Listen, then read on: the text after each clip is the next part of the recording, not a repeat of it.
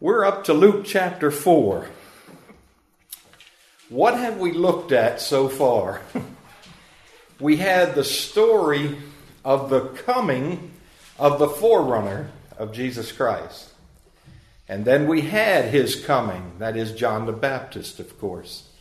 And then we had the word about the one he was proclaiming is coming, the word about Christ. And shortly after the birth of John, we have the birth of Christ and all the attendant circumstances there. And we get the word. I wonder how they handled things back then in Bethlehem. Born to Mary and Joseph, Jesus, 8 pounds, 8 ounces, 22 inches long, healthy baby. And was turned over to them for their care. It is humbling. Can you imagine? They had awareness of who this was, and they've been tasked to lovingly rear this child. Well, then we move along, and at the age of 12, this one that they're rearing skips out on them, so to speak, and hangs back in Jerusalem at the age of 12. And he's at the temple, and he tells his parents when they come back, with worry, chagrin, he tells them, "Didn't you know I had to be about my Father's business?" Wow. Well, then we move along, perhaps about 18 years. We get up to about the age of 30. We know about John the Baptist. We finished talking about him, if you will. Not much more about him in Luke. We know he's taken off the scene when he's arrested by Herod for preaching the gospel, basically, and about sin. And then here comes Christ. His ministry is about to begin. And it is there that I want to read today from Luke chapter 4 and the first 13 verses. "And Jesus, full of the Holy Spirit, returned from the Jordan and was led by the Spirit in the wilderness for 40 days, being tempted by the devil. And he ate nothing during those days. When they were ended, he was hungry. The devil said to him, 'If you are the Son of God, command this stone to become bread.' And Jesus answered him, 'It is written, man shall not live by bread alone.' And the devil took him up and showed him all the kingdoms of the world in a moment of time, and said to him, 'To you I will give all this authority and their glory, for it has been delivered to me, and I give it to whom I will. If you then will worship me, it will all be yours.' And Jesus answered him, 'It is written, you shall worship the Lord your God, and him only shall you serve.' And he took him to Jerusalem and set him on the pinnacle of the temple and said to him, 'If you are the Son of God, throw yourself down from there. For it is written, he will command his angels concerning you to guard you. And on their hands they will bear you up, lest you strike your foot against a stone.' And Jesus answered him, 'It is said, you shall not put the Lord your God to the test.' And when the devil had ended every temptation, he departed from him until an opportune time." Now, if you were teaching this passage of Scripture to your children or grandchildren, how would you break it down? Basically easy, isn't it? Jesus is being tempted. 1 time, 2 times, 3 times. But of course we know there's more to it than that. That is there, but there's more than that. We're seeing here the realness and the completeness of the incarnation. Jesus wasn't just born in Bethlehem, like we reiterated. It was more than that. He didn't just grow up to this point free, how it boggles the mind, free of sin all the way up to the age of 30. You know, when I track my life, I might have got to the age of 2 before you could count sin in my life, you know. It didn't take long, but he's gone all the way up here, those so far 30 years around that. And now we really see the realness and the completeness of this incarnation taking place here. He has come to seek and to save the lost. That puts a priority on this passage here and his life so far. He could have been disqualified in a moment from being able to be the Messiah, the Savior. But he hasn't been so far. And then we come to chapter 4. Having been equipped and commissioned, as it were, those are my words, Jesus starts his earthly ministry. And this is what's happened. He's right at the jump, fulfilling Hebrews 2:17 and 18. Therefore, he had to be made like his brothers in every respect, so that he might become a merciful and faithful high priest in the service of God to make propitiation for the sins of the people. For because he himself suffered when tempted, he is able to help those who are being tempted. All right, that's one thing that's going on here. In every respect, Philippians says, in every respect. It also says in Philippians, he emptied himself by taking the form of a servant, being born in the likeness of man. That's what's going on here.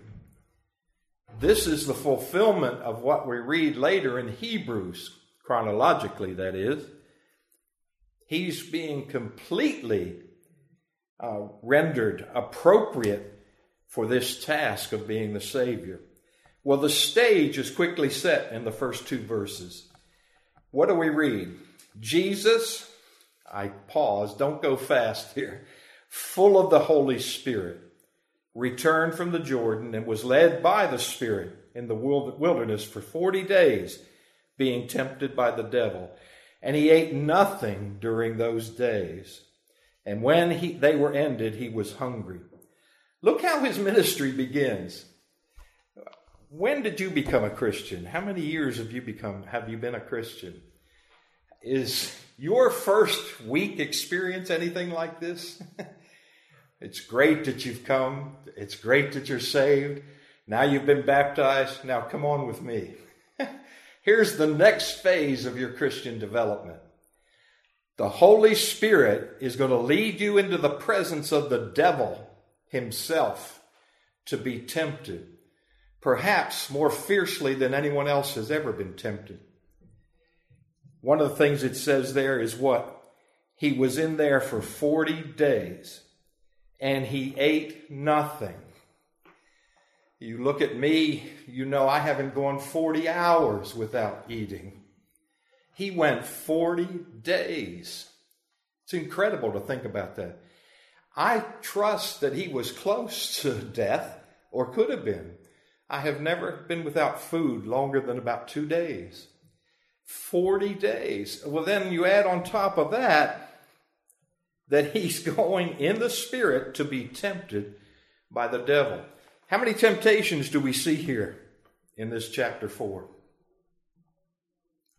3 are mentioned. 3 are mentioned. But look at the verse before that. Led by the Spirit in the wilderness, being tempted by the devil. I think it's likely he could have been tempted all along those 40 days, up to those 3 there, which might be the climax of this particular meeting with Satan. But those 3 very strident temptations are before us. If he was already being tempted and he was hungry, pile those on top of each other. This is tremendous pressure on our Savior. He ate nothing. And he faced temptation, and 3 very fierce temptations. Do you remember what happened back in chapter 3? It's been a few weeks, but you go back to 3 and verse 22. We read this. This was, of course, at the baptism of Jesus. The Holy Spirit descended on him in bodily form like a dove, and a voice came from heaven, "You are my beloved Son, with you I am well pleased." The Holy Spirit was on him. God is pleased with him. So chapter 4, we got to believe that God is pleased with what's going on here. You say, isn't that sadistic? No. That's fulfilling the Scriptures. He was equipped already back in chapter 3 at his baptism with the coming of the Holy Spirit. Remember, this is God-man. He needed the Spirit as a man. And he was equipped with the Spirit beginning with his baptism. He is being led by that Spirit now. Please don't overlook that. This is a very significant thing in this passage here. He had positive preparation back in chapter 3. He now has negative preparation that we see throughout these verses of temptation here, particularly in verses 1, 3, 6, and 9, dealing with these temptations. What is that positive thing or that negative thing he has here? Well, let's read it. We'll see. Let me give you this quote from a commentator whose books I don't have. If I can ever find them, I'd be glad to get them. A fellow named Godet. The temptation was the last act of his moral education. What's taking place here? It gave him an insight into all the ways in which his messianic work could be easily marred. He was doing more than just being tempted. He sees and feels the force of how his call, how his equipping to be the Messiah, the Savior, could be marred here. And it's interesting to see the devilish ways that he's tempted. It is a battle for his soul taking place here. Whereas Adam was the story of paradise lost, Jesus is going to be the story of paradise regained. Have you ever read those poems by Milton? A godly, as far as we know, man, John Milton, wrote those tremendous stories that had to deal with the work of Jesus Christ. For 40 days he is tempted by the devil. Think of the other names for Satan. Diabolos, he's called the deceiver. He's called the slanderer. He's called the tempter. He is doing all of those things here. The intense encounter here is almost unbearable. Think about Satan. Now, this isn't the only time, of course, you know this in Scripture, that he's depicted and doing his work. Listen to these descriptions of him. In John chapter 8, he's called a liar and a murderer. In Revelation 12, he's called the dragon. In Genesis 3, what is he? He's the serpent. Some people see that as a snake. In Genesis 17, he's called, John 17, he's called the evil one. In 1 Peter, he's called a lion seeking someone to devour. In 1 Thessalonians, he's called the tempter. Well, he starts off on top of the other ones that perhaps Christ has already faced leading up to this, with temptation number 1. The stage is set, and now we have here in this story of the beginning of Jesus' ministry, temptation number 1. What is it? What is it? It's in verse 3 and 4 there. I know you're hungry. It's as if Satan says this. I know you're hungry. It's been 40 days. But I know you can do something about it, Jesus. Take this stone and turn it into bread. Go ahead. Take this. Look what he says. And listen, you have to let this sink in. The words there, if you are the Son of God, could very well be translated, since you are the Son of God. Okay? You ever have anybody, buddies you ran around with? Come on. My friends called me Z and other things. Come on, Z, you can do this. Come on, come on. That's Satan's doing this. He said, come on, you can do this. You're the Son of God. You're hungry. All the other things that might have come into play. Surely God doesn't want to see you die. Come on, eat something. I don't know what kind of temptations come into your life, but the temptation to eat had to be intense in the life of Christ right here. Eat something, since you are the Son of God. Command this bread, or this stone, to be turned into bread. What is all the way back behind that? You command this. What's behind that, if Christ had done that, was to listen, or if you will, to obey the command of Satan to do this. It wasn't just simply take this stone and make it bread. It was more than that. Since you are the Son of God, really, since you are the Son of God, think about it. 6 weeks. Mark 6 weeks from today. Where would that be? This is what, the beginning of the second week of April? So we go to about the third week of May. Well, let's just make it the holiday, Memorial Day. Go home. We're going to eat again on Memorial Day. Come on over to my house for a barbecue. Think of that. 6 weeks with no food. 6 weeks. Make this bread from this stone. How does Jesus answer? Verse 4. It is written, man shall not live by bread alone. Where's he quoting? Deuteronomy. This harkens back to the book of Exodus. Think about the interplay between Israel and God who was leading them. We are starving.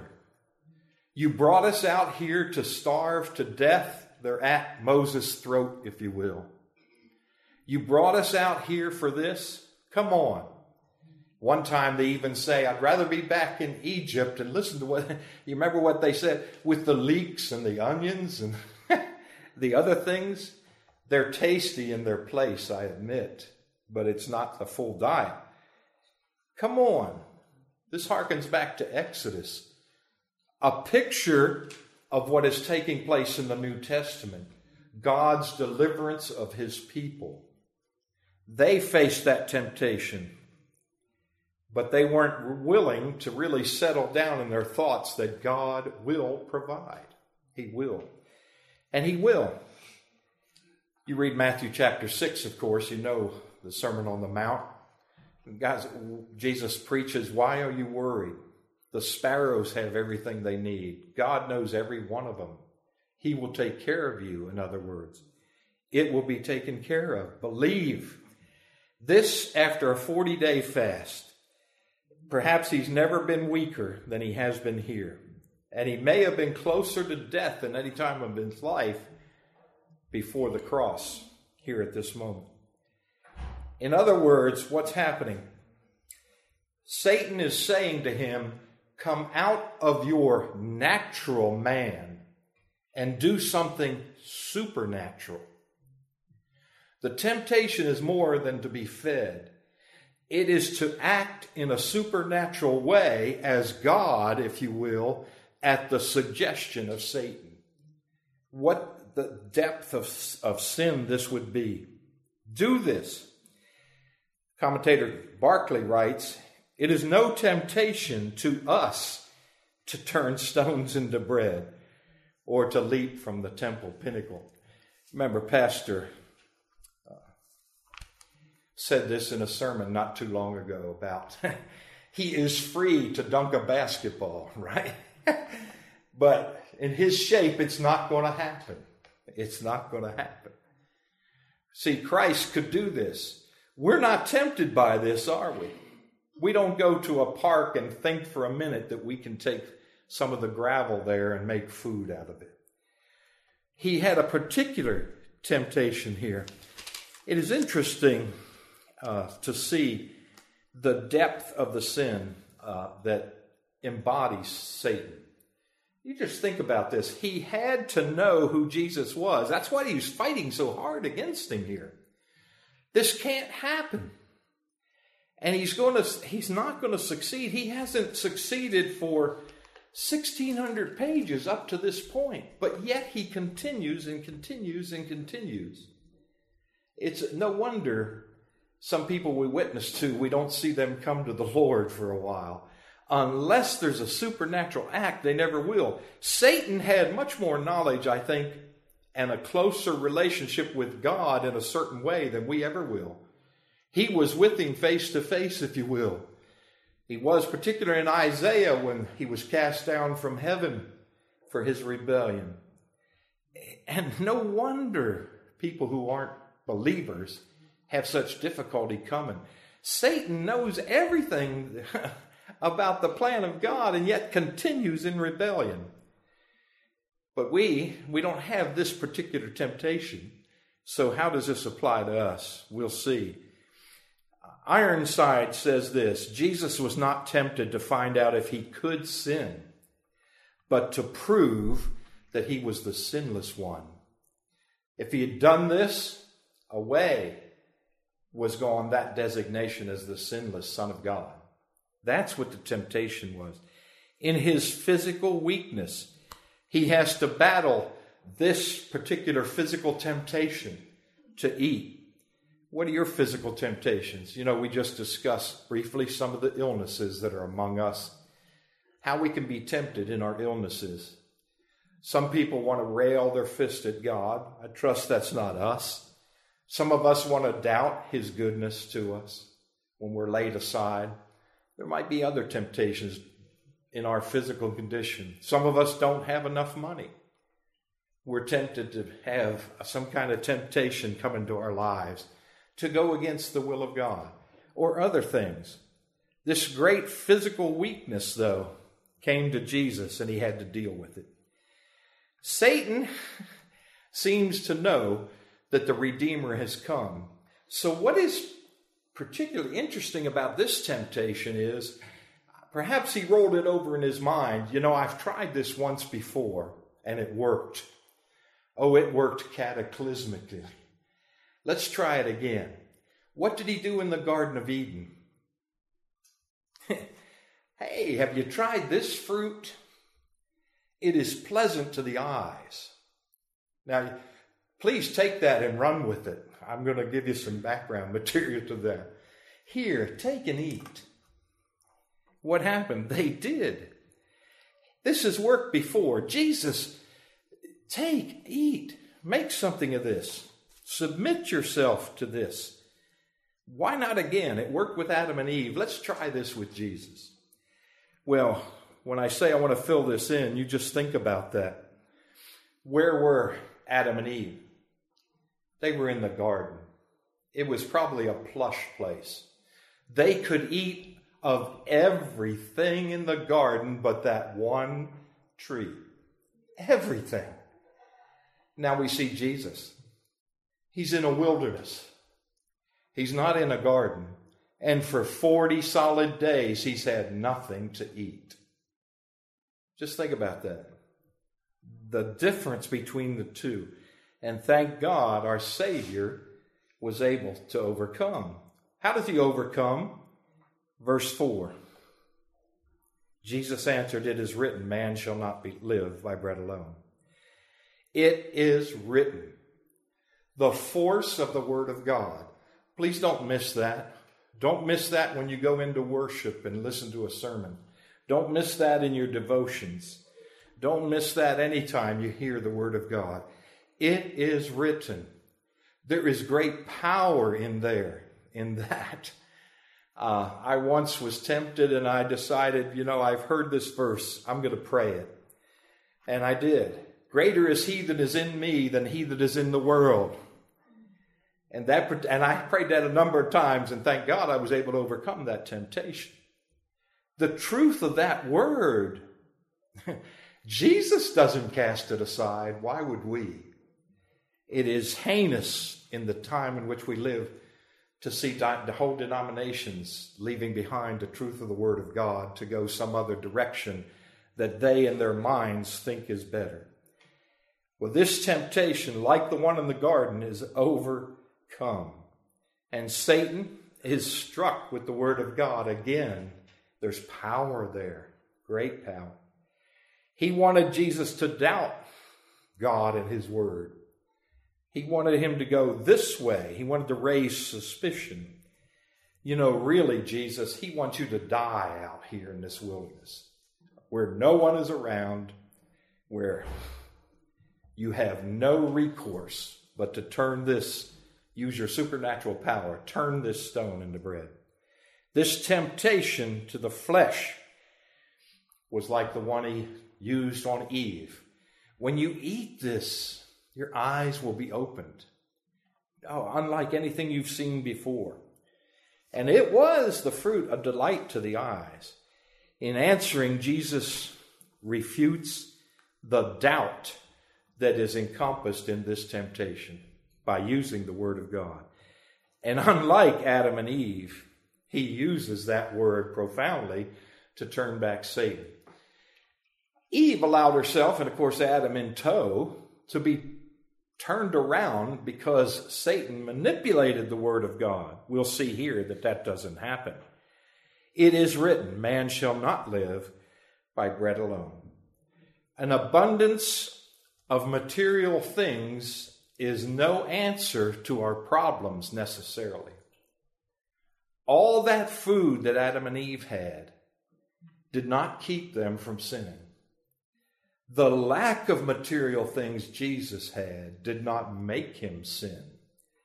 Let's not be tricked by that canard there. If I only had a little more money, everything would be all right. Not necessarily. Israel had just been delivered from Egypt, we read in Exodus that I referred to. And first thing they do is gripe about not having anything to eat, forgetting the Word of God when he brought them out of Egypt to take them to a land of milk and honey by every word that comes from the mouth of God. It's very interesting that this probably here in Luke takes place near Mount Horeb. There are very significant things in past biblical history, including the ministry of Moses was around there and the ministry of Elijah. Two very important things in the scripture. Matter of fact, those two people will come to the forefront in Jesus' ministry later in Matthew 17 on the Mount of Transfiguration. These things are taking place here. But Jesus knew in his weak humanity the truth of that he was the Son of God. And again, he identifies with us, if you will, as human beings. Again to Hebrews chapter 4. For we do not have a high priest who is unable to sympathize with our weaknesses, but one who in every respect has been tempted as we are, yet without sin.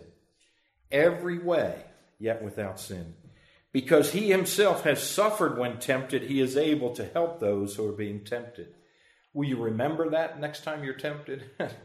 I mean, it might be, some things catch us off guard, and before you know it, we've done it, lost our temper or something like that.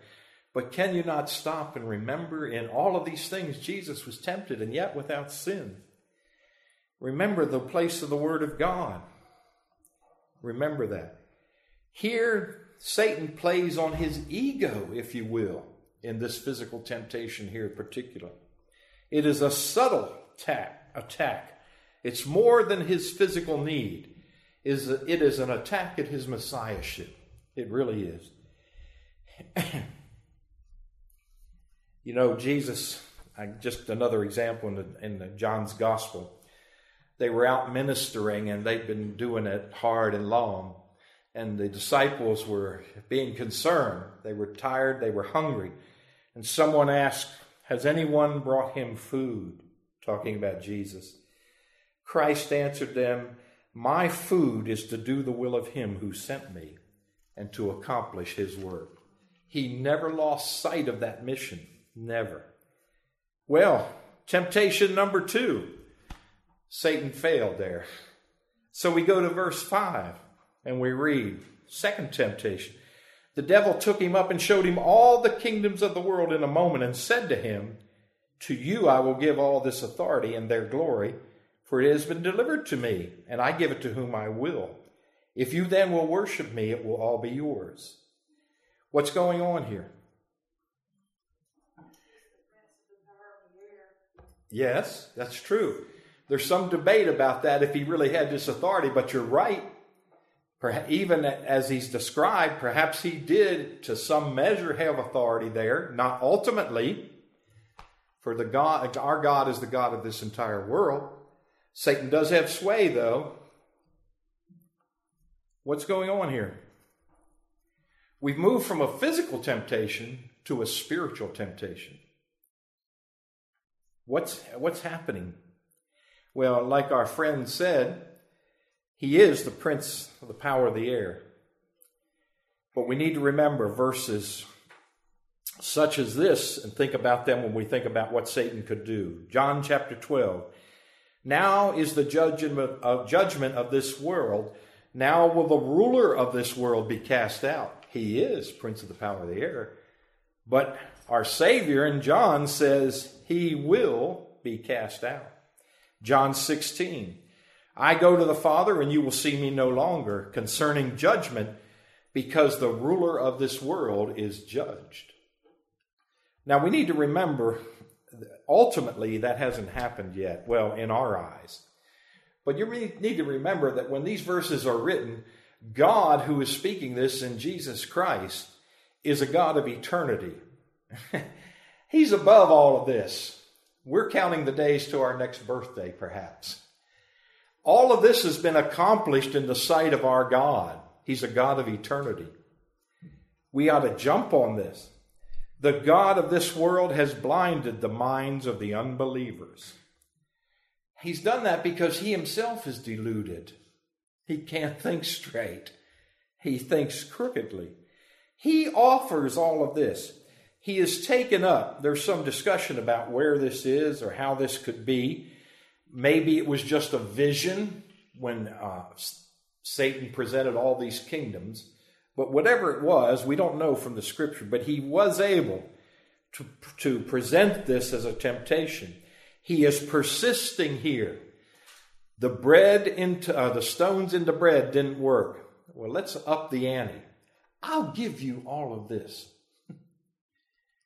What would you do if someone came to you, said something like that?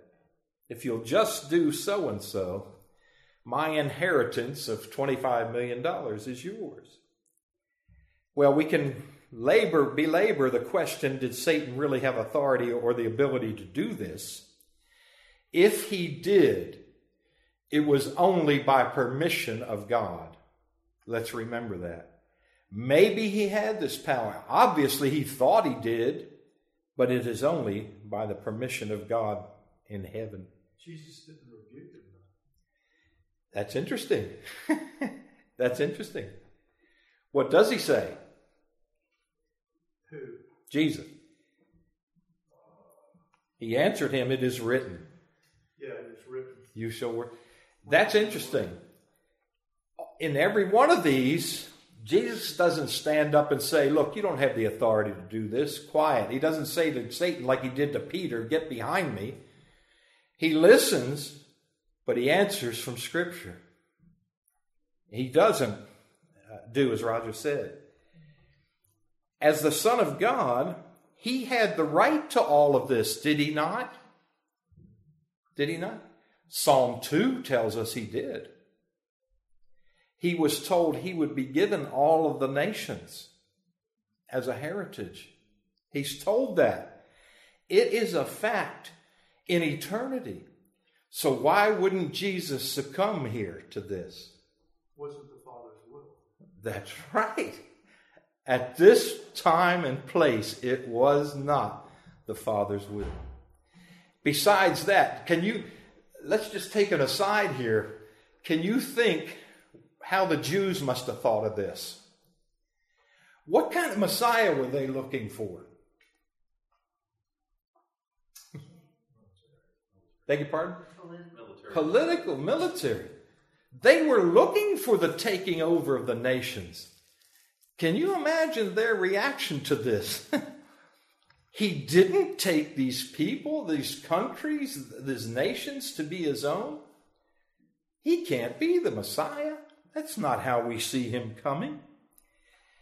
It wasn't God's plan for Adam to do things Satan's way. And here, it wasn't his plan for Jesus to take the nations this way either.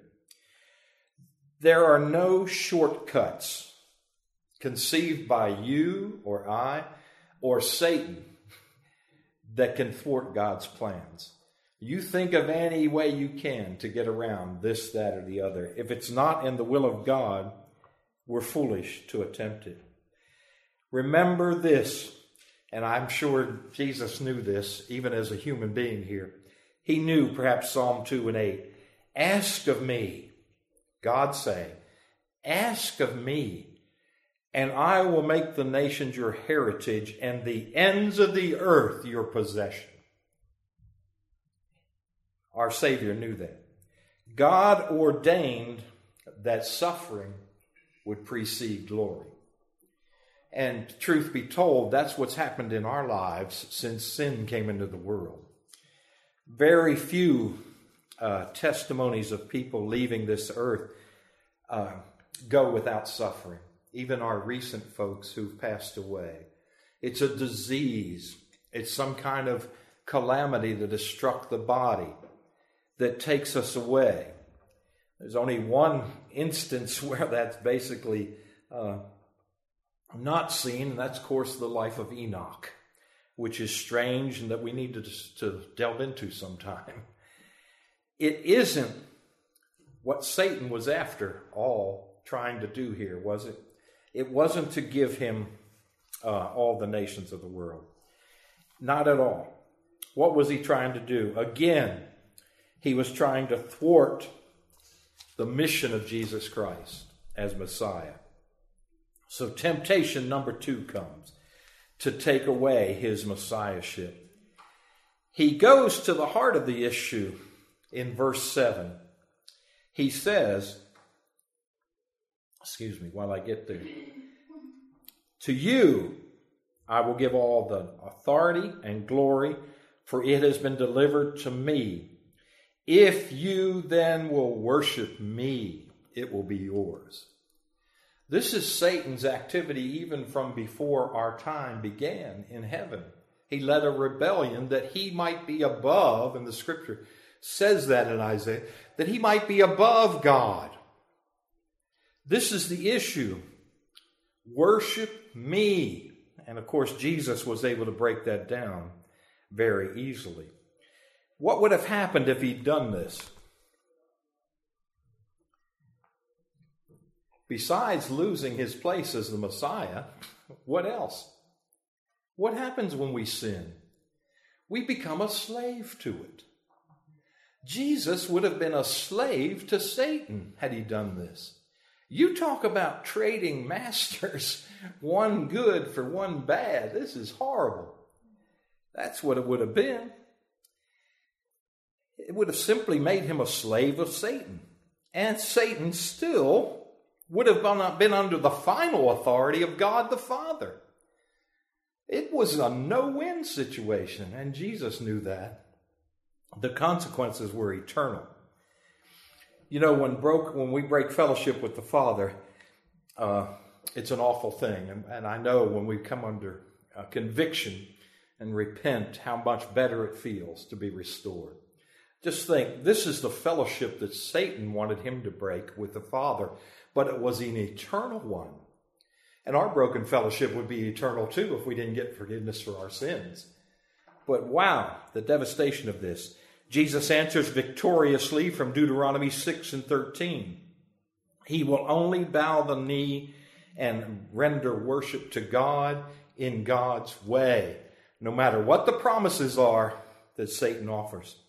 So from this experience, Jesus could later say in Matthew 16, if anyone would come after me. Now, this to me, when I read this gives greater depth to this verse that I've heard many times. When I put it in the context of Luke 4, if anyone would come after me, let him deny himself and take up his cross and follow me. For whoever would save his life will lose it, and whoever loses his life for my sake will find it. For what will it profit a man if he gains the whole world and forfeits his soul? That's what would have taken place here. Would have gained the whole, well, Satan says that anyhow, would have gained the whole world, but would have lost his soul, would have lost his calling. Jesus' kingdom, and we need to, I know you know this, but let me remind you, his kingdom is not of this world. We don't seek the Messiah that the Jewish leaders at this time sought. We know who he is, and we can follow after him. Jesus chooses conflict rather than giving in. Well, let me hasten on to temptation number 3. What's this temptation all about in verses 9 through 11? He took him to Jerusalem, put him up on a pinnacle of the temple, said, "Cast yourself down, for it is written, he will command his angels concerning you to guard you, and on their hands they will bear you up, lest you strike your foot against a stone." Something's missing there. Do you know what it is? Well, he's moved a physical location here to the top of the temple. He wants them to be tempted with regard to his calling. That's what's going on here. We move past the physical thing, the spiritual thing. Now he's going to tempt him with regard to his calling. Maybe you want to call this his vocation. What work he came to do. There's speculation that this was the roof of the royal portico that overlooked a ravine, the highest place on the temple, and then right behind it was this great ravine. And it was a place that, when measured to the bottom of that ravine, was over 400 feet. My guess is he would not have survived physically had he done this. Would have died, surely. It's said in Josephus that a priest every day would go to the top of the temple and look for the coming of the Messiah physically and be ready to come down with the message that they saw him. That's Josephus writing.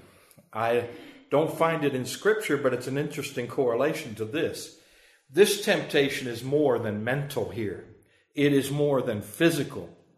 It is adding to the Word of God. What does he do here? He, Satan, quotes the Scripture, but he leaves something off there. What does he leave off? In that verse that he quotes there, command his angels and they will bear you up, he leaves off these words, in all your ways. Jesus does not say to him, look, get out of here, that you don't know what you're talking about. He accepts that that's the word of God, but surely he knows, in all your ways. Satan leaves that off here because he doesn't want him to consider that, and this particularly is not God's way. Christ accepts this, perhaps as a legitimate quote up to a point, but there's nothing that's going to fool him. And Satan is going to be thwarted once again. But he's desperate here. This might be the last chance he gets, at least in this encounter, to have Jesus succumb to him. He tries to get Jesus to do what here? What's he doing? More than the physical act here. What is he doing? He is tempting the Father. Wow. Have you ever done that? Some people say that's what Gideon was doing with the fleece thing. I don't think so. There are other places where people seem to be tempting the Lord in the Scriptures, but this is definitely what's going on there. Jesus is being tempted to play on an assumption with regard to God the Father. In his desperation, he wants to test the Father. Throw yourself down. He says he'll take care of you. Yeah, he'll take care of us too. But it doesn't mean we go out and play in traffic on I-85 at 8 o'clock in the morning, Monday through Friday, does it? No. The relationship we want and must have with God is one of trust, not testing. Trust, not testing. When I say that, what are we going to trust in? The very thing that Jesus uses to refute Satan, the Word of God. He is true to His Word. Christ doesn't need instructions from the devil. He didn't need them here. He follows the Word of God. This temptation involves presuming on the grace of God. We cannot do that. You remember in the New Testament, what does Paul say about this? Should we continue to sin that grace may abound? What's his answer? God forbid. Let that be anathema. God forbid that we do that. And thankfully, Jesus does. What right do we have to presume upon God? None whatsoever. Some people do this, sadly. Young people do this in getting married to an unbeliever, thinking that it'll work out. That's presuming upon the grace of God. Other people think that they can continue with their one particular habit that irks them all the time, a sin, thinking they can continue to presume upon the grace of God. We cannot do that. Well, Jesus simply and masterfully answers Satan, again from Deuteronomy. All this, and he overcomes him with the word of God. And then we come to verse 13, and we'll end there, of course, today. When the devil had ended every temptation, what does it say? He departed, waited for another good time to come. And we will see that through our study of the life of Jesus Christ. Think of the future temptations that will come into Jesus' life. I just told you about one, Peter. Satan had to rebuke him, tell him to get behind me. Think about the temptation that came to him if you read the story, and we'll probably do this in the next few weeks as we look to Easter. In the Garden of Gethsemane, the temptation that came to him. And he prayed if there's any other way. Basically, he said, Father, let this cup pass from me. How heavy it was. And just think of the temptation that afflicted him when it was time to go to the cross. You know, there's a way out of this. He could have done that before Caiaphas, before any other leader he met, perhaps. Great temptation that was still to come. But this was stoking him, if you will, for that day. There's so many other things we could say about this. Let me encourage you, like Ephesians says, take the sword of the Spirit, which is the Word of God, and use it. And Psalm 119, we read this. I have stored up your word in my heart that I might not sin against you. How often Jesus did this in his 30 plus years. And he's doing it exceedingly well here. Do you have any questions or comments? Any disputation? Yes, sir, brother. No disputation. I think these temptations of Jesus, and you mentioned this, so I hope this isn't a blinding, flashingly obvious, but this was a real temptation to Jesus, who was both fully God and fully man. And I've, as a chaplain, I've talked to people, sailors mostly, sometimes Marines, and they'll say, well, Jesus didn't follow that temptation because he's Jesus, and I'm just a man. And Jesus was fully man. This was a real, true temptation for him. But Amen. I was reminded in the book of Hebrews, in chapter 5, it sort of hints on this, talking about Jesus being our faithful high priest. He had to be a man to be a faithful high priest. He had to be a perfect man. That's right. Perfect high priest. But this says this. Christ did not glorify himself so as to become a high priest, but he who said to him, you are my son, today I have begotten you. And that's the verse right prior to the passage we were in Luke. And it says, in the days of his flesh he offered up both prayers and supplications with loud crying and tears to the one able to save him from death. And he was heard because of his piety. And then it says, this is the fascinating verse to me, although he was a son, he learned obedience from the things which he suffered. And having been made perfect, he became to all those who obey him the source of eternal salvation. And so it's out of his perfect obedience, even with this massive temptation from the devil, that we can look and say, yes, indeed, there is proof that he is our faithful, obedient high priest who is able to save us. Amen. Amen. And that lasts forever, that continuing evidence there in Hebrews. Well, thank you for your attention. Let's go on to the worship, shall we?